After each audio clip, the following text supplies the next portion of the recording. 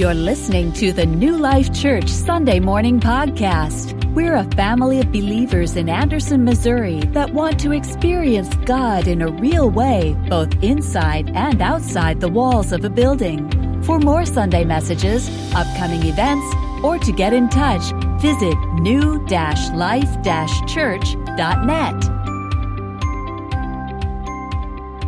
I have had the privilege and the opportunity and the responsibility to speak a few times in my life. Not a lot, but a few times. And I've had the opportunity to do it to groups that are small and groups that are a little bit bigger and some groups that probably couldn't understand me because I don't speak their language, you know. And perhaps, unfortunately, through the course of life, I've gotten a little too comfortable with that. And you can kind of just say, hey, you know, I can just do this. And you kind of get on automatic and you say, okay, I'm going to do this. And y'all have heard me say what? Yeah, 3 points in a prayer and you got a sermon. Have y'all ever heard that? Yeah. I mean, and I've lived through it. So, you know, when I was signing up to do this, even at the moment I said yes, I knew that the date was just really an awkward date for me to do this. And it just got more awkward as the days went on. And my preparation became more a preparation of me trying to say something so you'd think I was smart than it was me trying to say something that would speak to our hearts. And that was wrong, okay? But God, in His grace, convicted me of that. So you're just going to put up with some rambling nonsense today. No, you're not. I don't think it's nonsense. And you're going to have to indulge a grandfather for just a minute, okay? The title that I've given this is When God Writes Your Story, okay? And the reality is that we've all got a story. We've all got a story, you know? And I was privileged a few weeks ago to stand up here and facilitate a time of Thanksgiving, and I said, okay, we're going to have to do it quick, one or two sentences. Share something that you're thankful about. And it blessed my heart to stand here and see your faces as you shared. And your stories bless the hearts of others. Because that's what God does. He gives us a story. He writes a story in our lives. Now, yeah, there are parts of that story sometimes that we'd rather not be there. And there are parts of it that we'd rather not have to confess, you know. Not just little things like being a prideful guy trying to get ready to speak so you'll think highly of him.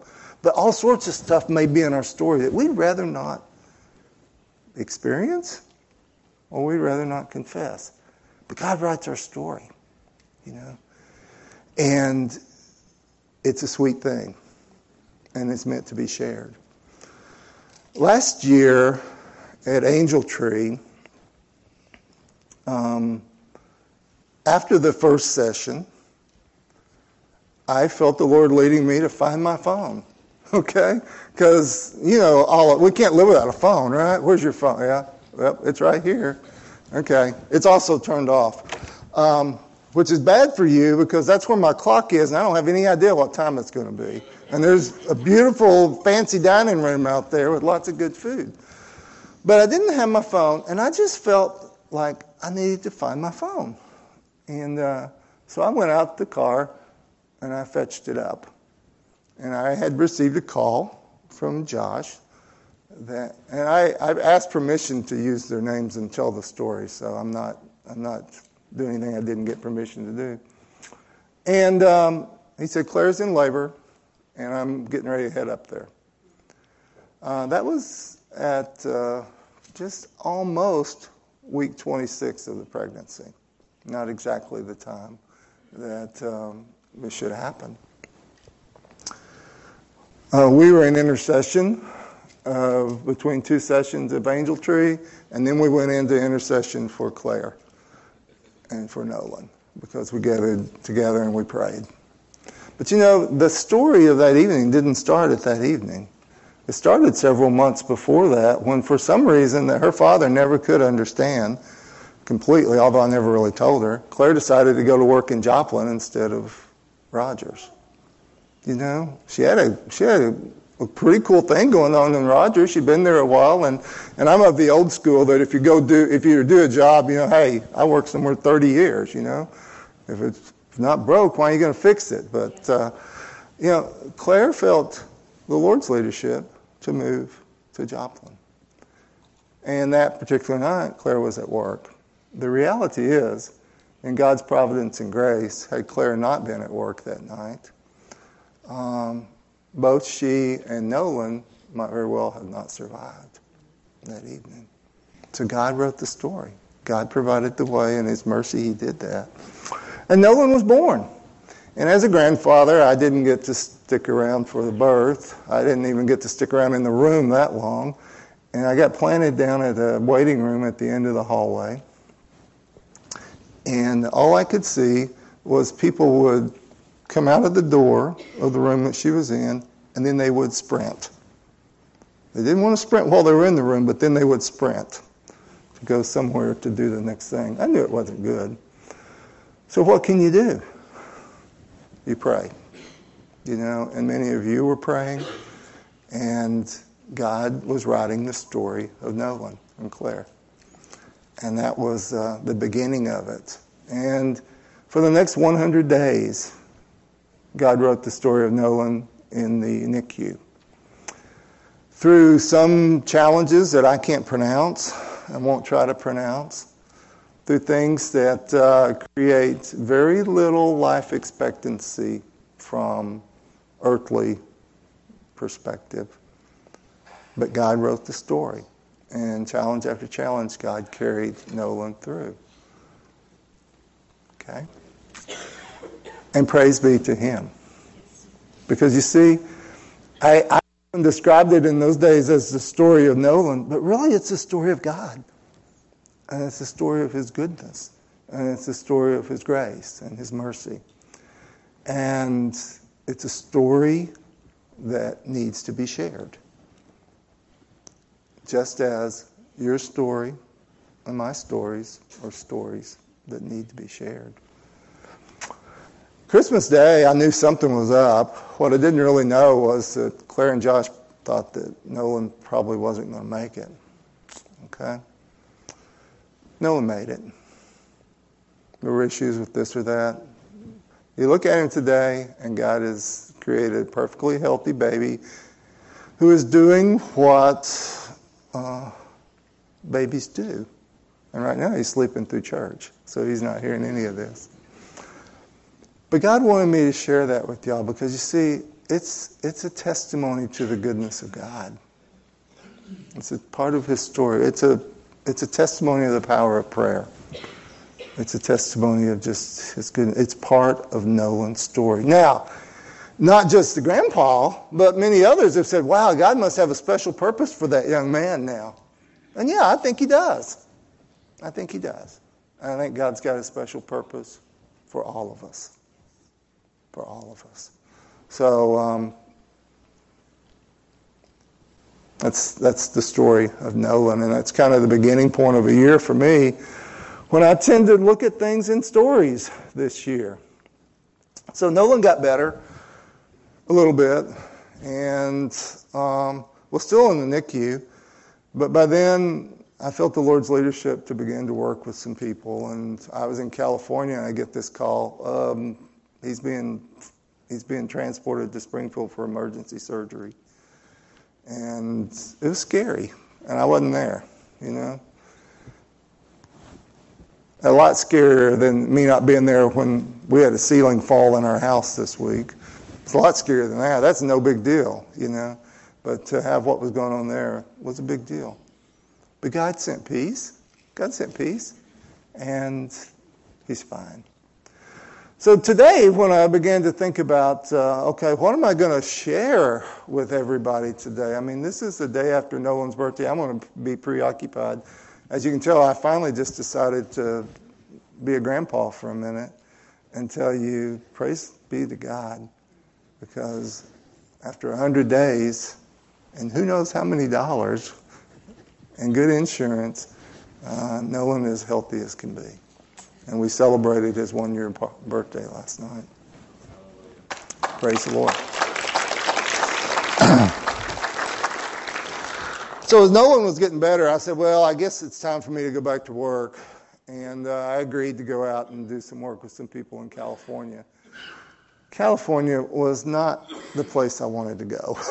Okay? It was not high on my list.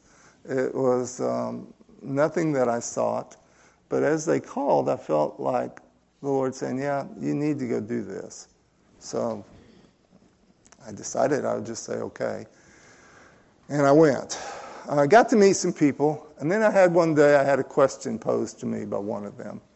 And along the way, I can tell you later in a different setting, God changed some of my conceptions about some of the people I was working with in a wonderful way, and has given me the ability to love and to engage with some folks that I'm thankful for. I'm thankful for. So there's this one guy, he's a British dude, and he can be a little crusty. He can be a little salty. And I think the Lord's put us together.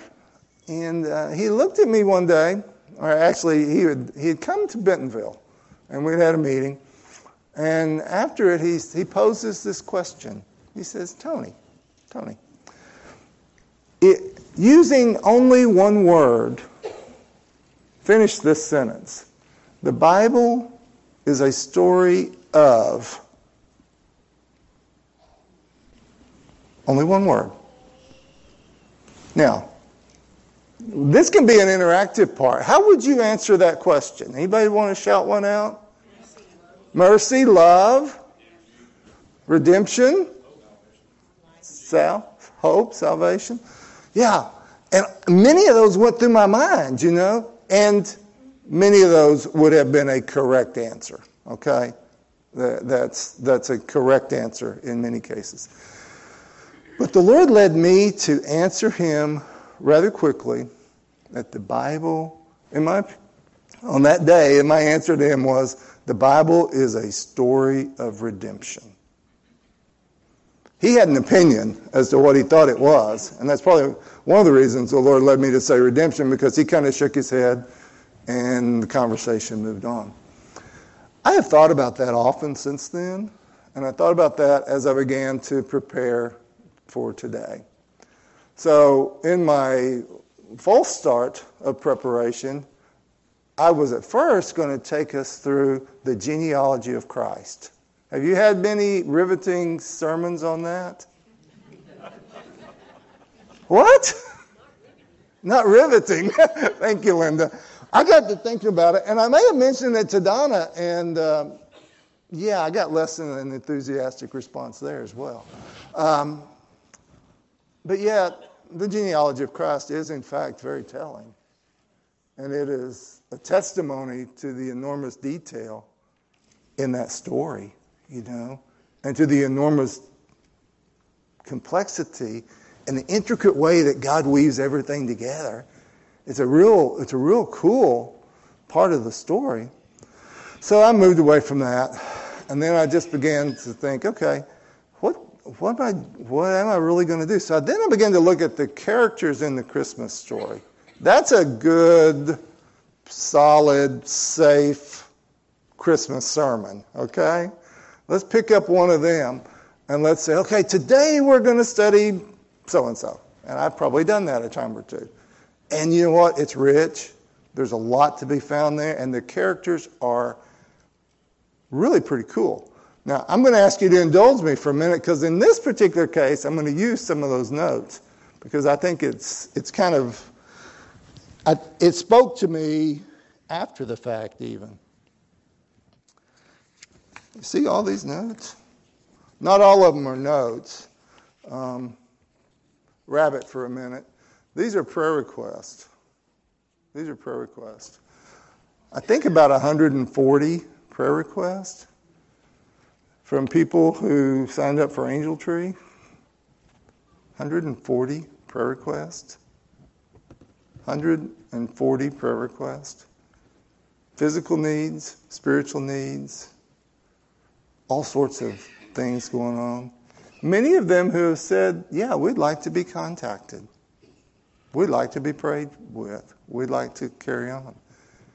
what an intersection of our lives and our stories and their lives and their stories happened here yesterday.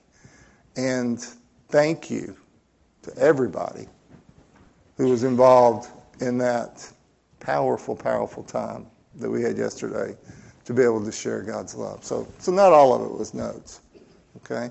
And I'd ask you to clap for those who did this, but they didn't do it wanting the applause. They did it because they wanted to serve. So a lot of prayer requests. So I got to looking at the characters, and I thought, well, okay, let's think about this dude. Well, actually, I didn't. I went ladies first. Let's think about Elizabeth. Y'all know her? I even wrote out notes, because I've been spending so much time in Hollywood. It's kind of like a cast of characters here, in a play. And I said Elizabeth. And here's a scripture passage, Luke 1:24-25. I encourage you to look at it sometime. And if I'm wrong, you come see me because I don't want to be wrong. And I simply want to share with you my perception of how Elizabeth might be described in this story. If you're reading the cast of characters, Elizabeth, an older lady, childless, prominent, and now she's going to bear a child. A special child with special instructions. So she had lived her life without this for quite some time. Zechariah, Luke 1, verses 11-20. A priest, the husband of Elizabeth, shocked by what he had heard.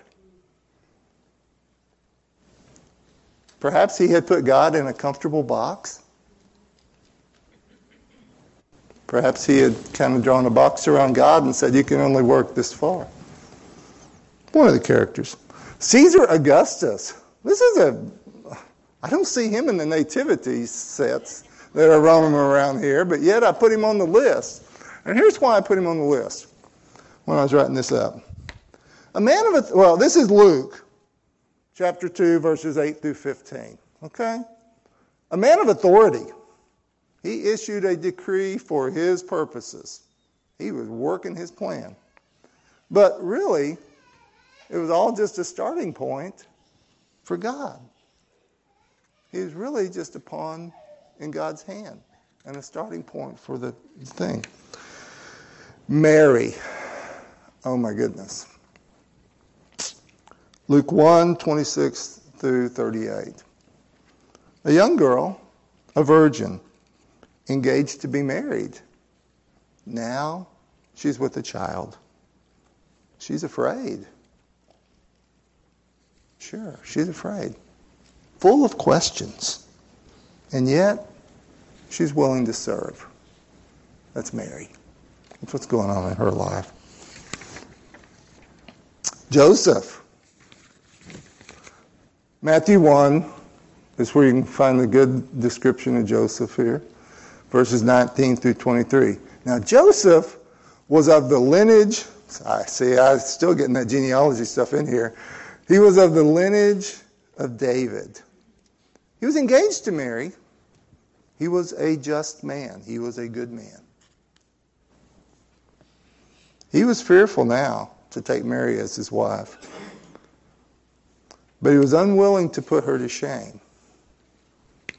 And the other thing I didn't put in my little cast of characters here, he's also listened to God's leadership. Because he was fearful to put her to shame, but he wasn't going to go through with the marriage, in my opinion. Then you have the wise men. They come along a little bit later. I'm trying to see where they are. Anyway, you know the wise men, right? And the wise men. People of wealth and position. Yeah, they were wise, they were learned, and they created quite an uproar in Jerusalem when they went there. And eventually they were told by the chief priests and scribes where the baby was going to be born. Now, I mentioned earlier that I went to Jerusalem a few years ago. As a child growing up, I didn't really recognize how close Bethlehem was to Jerusalem. Okay, I didn't get that. But even on the day they said, well, we're going to go over to Bethlehem and spend the day there today. I thought, well, that'd be a bus ride. It wasn't much of a bus ride. It was pretty quick. So it was right there. But so they made it to Jerusalem, and the scribes and chief priests and scribes, the religious leaders of the day, sent them on over to Bethlehem. And then, wait, did I skip the shepherds? I didn't mean to skip the shepherds, okay? This is in Luke. This is the bulk of the Christmas story I love reading to the kids on Christmas Eve. But if you look at Luke chapter 2, verses 8 through 15, you can get something on the shepherds here. And the way I describe them is they were working folks. They were doing their job. They were watching their flocks. They were told of a Savior. And something that jumped out at me when I was reading it this year, it said, when the angel said, he said, for unto you. And for some reason, God underlined that word in my heart this year, as he often does when we read the scriptures. That one just kind of jumped out at me. For unto you, personally, you, is born a Savior. They were seekers. They left their job. Now, would that have gotten them fired? I don't know, but they left their job. So I kind of wrote in here, they were seekers, and then they were proclaimers, because they told the good news after that. So these are the shepherds, you know. And then I put one more on here. Do you know who I left out? Jesus. I did that as a head nod to Carolyn. She's here. Carolyn and her cousin Roxanne used to collect baby Jesus from all of Donna's nativities at the house. And then they would hide baby Jesus somewhere. When asked about it, they just simply wanted to be close to Jesus. So anyway, baby Jesus. Let's not leave him out. In fact, let's make him the center part of what we're going to talk about today. The long-awaited one. He was sent from heaven to earth to redeem and to save. Amen. And he's still doing that. He's still doing that today. So, you know, I've already confessed being kind of a stuck in my ways, proud kind of dude who wants things his way and wants to look good, okay? So here's a trip to LA that I got to tell you about. I've been going out there for a little while, and I really don't like driving in Los Angeles. Any of you ever done much of that? I think it's 32 lanes of traffic both ways. I don't know. Only thing is, it's not really traffic. It doesn't move. But yet, for this guy who's addicted to being in control and in charge and all this stuff, I really was wanting to drive more than I was wanting to ride. But it's kind of expensive to drive out there, kind of expensive to rent a car, and somebody else was paying my bills, and they didn't want to pay that bill. So they said, you can take Uber. How many of y'all have ridden in an Uber? My response to that initially wasn't that great, you know, but I can also be a bit of a tightwad in the business world, and I wasn't going to rent a car myself, so I said, sure, you pay for Uber, I'll take Uber. And I'd done it a time or two, and yeah, it wasn't something I was really that excited about. But this particular day, the same trip, first trip after this happened, okay? First trip after this happened, I am a good hour away from the airport.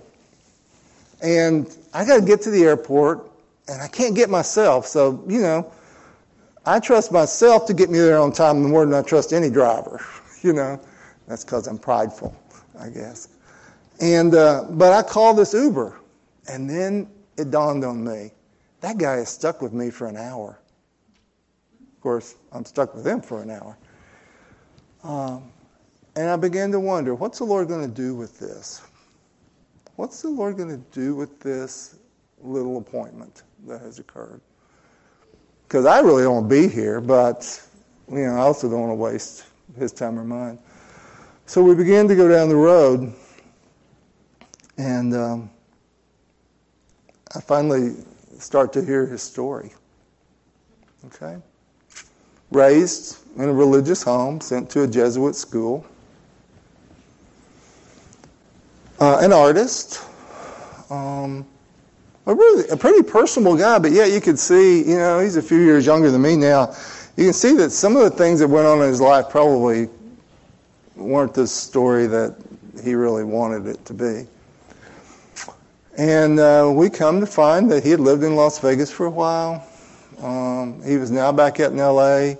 He had a broken marriage. He had a son that he hadn't talked to in 20 years or so. And God just put it on him, not Tony. God put it on this man to begin to share his story with me. And I listened, and the more I listened, the more I realized that this was a divine appointment. This was an intersection that God had planned. And I wanted to ignore it. I wanted to sit back there quietly and do something else, honestly, but I couldn't. So I listened to this guy. And I listened to his disappointment with God. I mean, I got to tell you, he didn't know me. He had no preconceptions. He just went off about how unfairly he had been treated and how he didn't think God loved him. And also, he probably, even if there was a God, I think that's the way he said it, even if there is a God, I've messed up so bad, why would he want to have anything to do with me? And I listened, and I listened, and I listened. And the Holy Spirit kept me from arguing for 1 minute with him. And we got closer and closer to the airport. And I said, Brian. His name was Brian. They give you their names, and they give you their ratings, and they give you all sorts of stuff on the drivers. None of which I'd read. But he told me his name. I said, Brian. I said, would you like to have a relationship with your son? He said, oh man, I would do anything. I'd do anything to have a relationship with my son again. I just would like to hear from him again. And there it was. God served it up. I said, Brian, God loves you.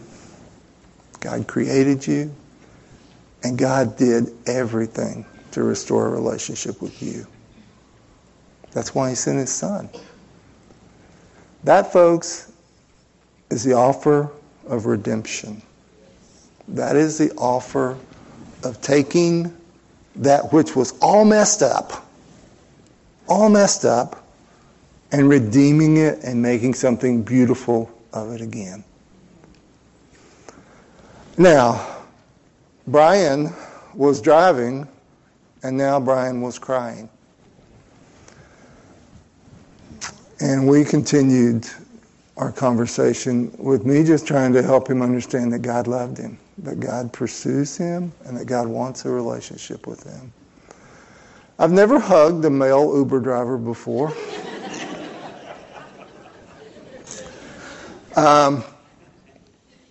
But I got out of that car at LAX, and he got out of the car, which they don't always do, and we hugged. And he had the opportunity that day to restore his relationship with Christ and to experience redemption. Which is why Christ came. To redeem that which is lost. Redeem those who are separated from him.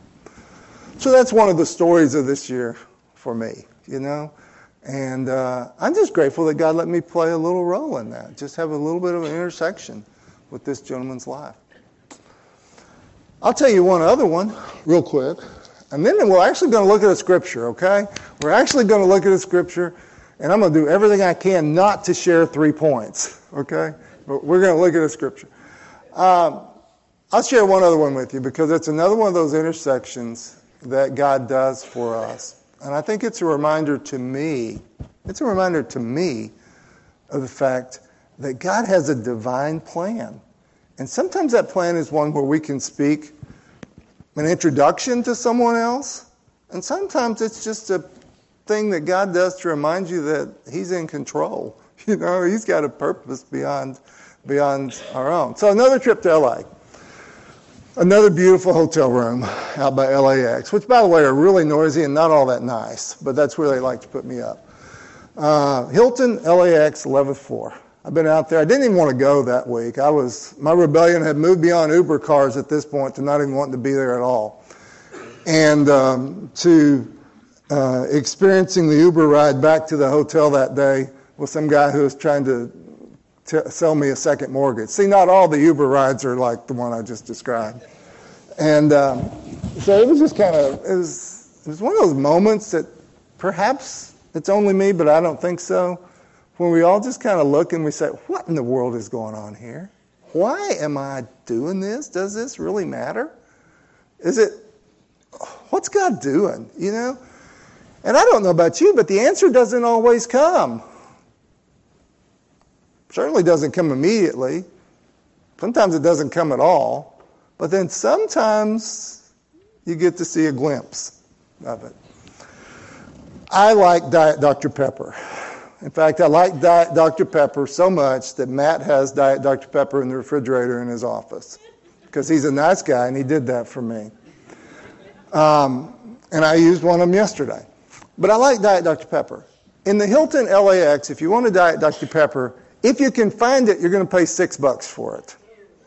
That's not, that makes a convenience store price seem good, right?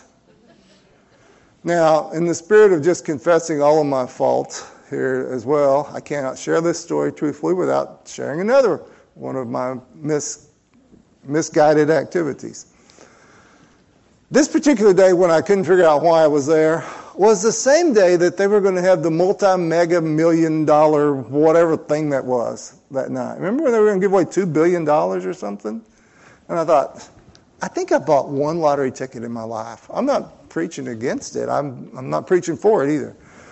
But I just thought, why not? You know, maybe that's why I'm here. I don't know. I can't figure out why I'm here. So that was a good excuse. And I kind of wrestle with that, you know. And I start to go, and then I don't go. And then I start to go, and I don't go. And then finally I said, I'm going, you know. So I get up out of the room, take the elevator down 11 floors. Convenience store 4 blocks away. Okay, I'm going there. I'm going to get me a Dr. Pepper and a lottery ticket. So I'm walking these 4 blocks down the road. I look over to my right, and there's a very young, very athletic man walking very fast toward me down a side street. And I think, I'm going to die. I'm going to die. I'm old. He's faster than I am, so I can't outrun him. I don't think I can whoop him in a fight. I'm going to die. I should never have gone to get that lottery ticket. And so he's got something written on his shirt, okay? And so finally I'm trying to read what his shirt says, and you know, is it going to say, I'm going to kill you, or is it going to say something else? I don't know. So finally I read his shirt, and it says, music-loving do-gooder. Okay. That feels a little safer now. But he's still walking fast. And we meet right at this intersection. Well, I'm really brave by now. I said, how you doing? He said, oh, kind of grunts a little bit. I said, I like your shirt. And he says, friend gave it to me. Friend gave it to me. I said, well, y'all should have heard Cody say, oops. Yeah, and I might have thought, yeah, you stole it off of somebody. But anyway, and that's it. He goes his way, I go my way. I go down, I get my Diet Dr. Pepper, I get my lottery ticket. Even with that threat of death, I didn't repent. And I buy the lottery ticket, and I go back to my hotel. The Dr. Pepper was really good. I had really been wanting one. But it wasn't enough for dinner. And it became dinner time. So I walk out of room 1119 at the Hilton, headed for the elevator. Walking out of room 1117 at the exact same time, guess who? Music-loving do-gooder. I look at him, and he looks at me, and we both realize something weird is going on here, you know? But it really wasn't weird at all. It was God. And it was that appointment that God had set. And we speak to each other. How you doing? What brings you to L.A.? I wanted to know, you know, if he was collecting shirts or what. What brings you to L.A.? Well, yeah, I came to L.A. to buy an airplane. Ooh, okay. I didn't come to L.A. to buy an airplane. You should be scared of me. And we talk, and we get on the elevator, and gosh, talking to people on the elevator is really hard for me, you know? But we talk in the elevator, and we realize by the time we get to the bottom floor that this was not an accident. God did this. And I think I told him, I think I'm the one who said it. I said, dude, I didn't know his name then. Dude, Matt's taught me that word, dude. I said, dude, this is not an accident. There's something more going on here. What do you know, besides buying airplanes, what do you do? And he got to talking to me, and he asked me what I did. And I said, you going to eat? And he said, yeah. I said, well, so am I. Let's just go eat together. 2.5 hours later, music-loving do-gooder, his name is Brandon Rawls, by the way, and I finished what was one of the more remarkable evenings of my life, as far as visiting with somebody else. And we were just talking about life. And we were talking about what he had going on, talking about his dad, talking about relationships with his dad. And then I finally said, well, what about the music? I mean, because I found out it was, in fact, his shirt. What about the music? He said, I used to play drums in my church, but I just kind of had a falling out with people there, and I'm not going anywhere. And I just said, okay, Brandon, that's why we're together tonight, because I feel the Lord wants you to hear that he loves you, and that he wants you to get back into the relationship with him that you once had. So in the best restaurant in the bottom floor of the Hilton LAX, Brandon begins to tear up as well, as do I. Because God had written our stories together for that one brief evening. God had, through the intricacies of his design and his plan, he had allowed our lives to intersect and allowed me to be an encouragement to someone. See, God is writing our stories. Okay? God is writing our stories. The stories that were written, the people in the Christmas story, the groups of people in the Christmas story, none of them wrote that. None of them really chose that. It was a tremendous interruption in their status quo. Okay? And that's what God's put on my heart as I've looked at these scriptures throughout this Christmas season. One, I can't ever start without saying this. God loves us. God pursues us. He wants that relationship with us. Zechariah, and I'm not going to read that scripture, but y'all can pull up the one in Philippians here when I finish this thought, okay? Zechariah, remember the priest who was told about this, and then he lost his voice, and he couldn't speak because it was just like, man, he had God in this box, and he expected it to all work this way. And when it got bigger or better or different, he couldn't handle it. And he said, how can this, he doubted. So then he couldn't speak until he said something very, very significant. Because when he spoke, he recognized Jesus as the Redeemer. God has been faithful, and he has redeemed that which was lost. Redeemed that which was lost. That's where peace comes from. Because there is no peace without that right relationship with Christ. There is none. And that's the part of the story. So the Christmas story characters, and then we'll move to Philippians, and then I probably will finish and we'll go eat. I may not finish. I may have more stories to tell. I don't know. The Christmas stories characters that I went through a while ago. One, they didn't sign up for it. They didn't audition for it. They were all busy doing something else. Their lives were really turned upside down. Really turned upside down by this. You know what God does to us? Sometimes we don't get to audition. Sometimes we don't get to sign up. Sometimes our lives get turned upside down. And always He is faithful. And always He writes the story. We're not that different from the folks in the Christmas story. We can look at them and we can find ourselves in a character. I don't have to. You can find yourself in a character. I'm not going to tell you which character you are. I don't know. But we're there. We're there. And that's the way God works. I memorized a passage of Scripture in the King James Version of the Bible years ago. I've asked that it be put up on the screen. And it is now on the screen. And it's on the screen in the back, too. Which tells me I haven't talked as long as I thought, because that usually quits working halfway through. Just joking, y'all. Just joking. You should have seen the look I got from Donna.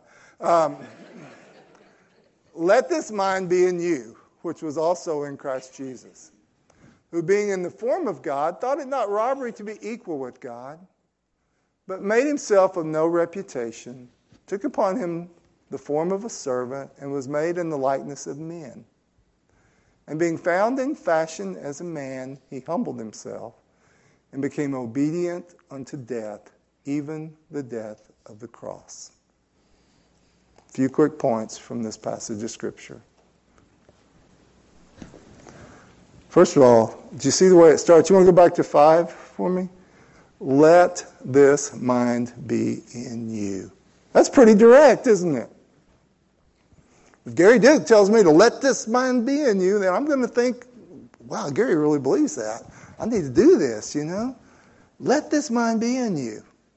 Do this. Do this thing. Do this thing. So what thing am I supposed to do? I see a few things in this passage of Scripture. You go down to 6, and what do you see first? Who being in the form of God, thought it not robbery to be equal with God. Well, you see Jesus in the form of God. That's a lot cooler position than any of us have going on right now. Okay? Any of you got something that good going on? No. But Jesus did. And what did he do with it? Verse 7. Made himself with no reputation, and took on the form of a servant, and was made in the likeness of men. Born in a manger in Bethlehem as a human. Tempted in every way that we're tempted. Born for a divine purpose, to be the Redeemer, the one prophesied. The way for us to reconcile ourselves to Christ, to God. Was that an interruption in what he had going on? Oh, yeah. Oh, yeah. You know,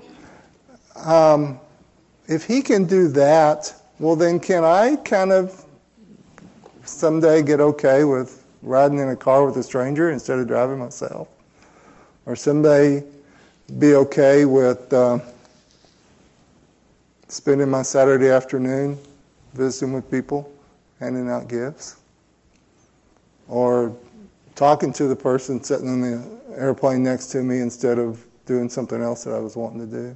Yeah, I should be okay with being interrupted too. If Jesus Christ himself suffered that kind of interruption to accomplish his purpose, why would it be strange that when God calls us to do something, it's an interruption in our life? Shouldn't be. So, folks, you're going to get interrupted. Okay? What else did he do when he came? took on the form of a servant and was made in the likeness of men. He interacted with us. He engaged with us. He loved us. Should we not do the same with others? We're told to let this mind be in us, which was in Christ Jesus. So far, it's really not that easy of a task that I've been asked to do here. I gotta humble myself, and I gotta engage with people. That's really kind of inconvenient and messy sometimes. And then the other thing, in verse 8, we'll go ahead and look at verse 8 again. The other thing, that being found in the fashion as a man, he humbled and became obedient unto death, even the death on the cross. Where is Jesus now? Speak up, yeah. He's in heaven.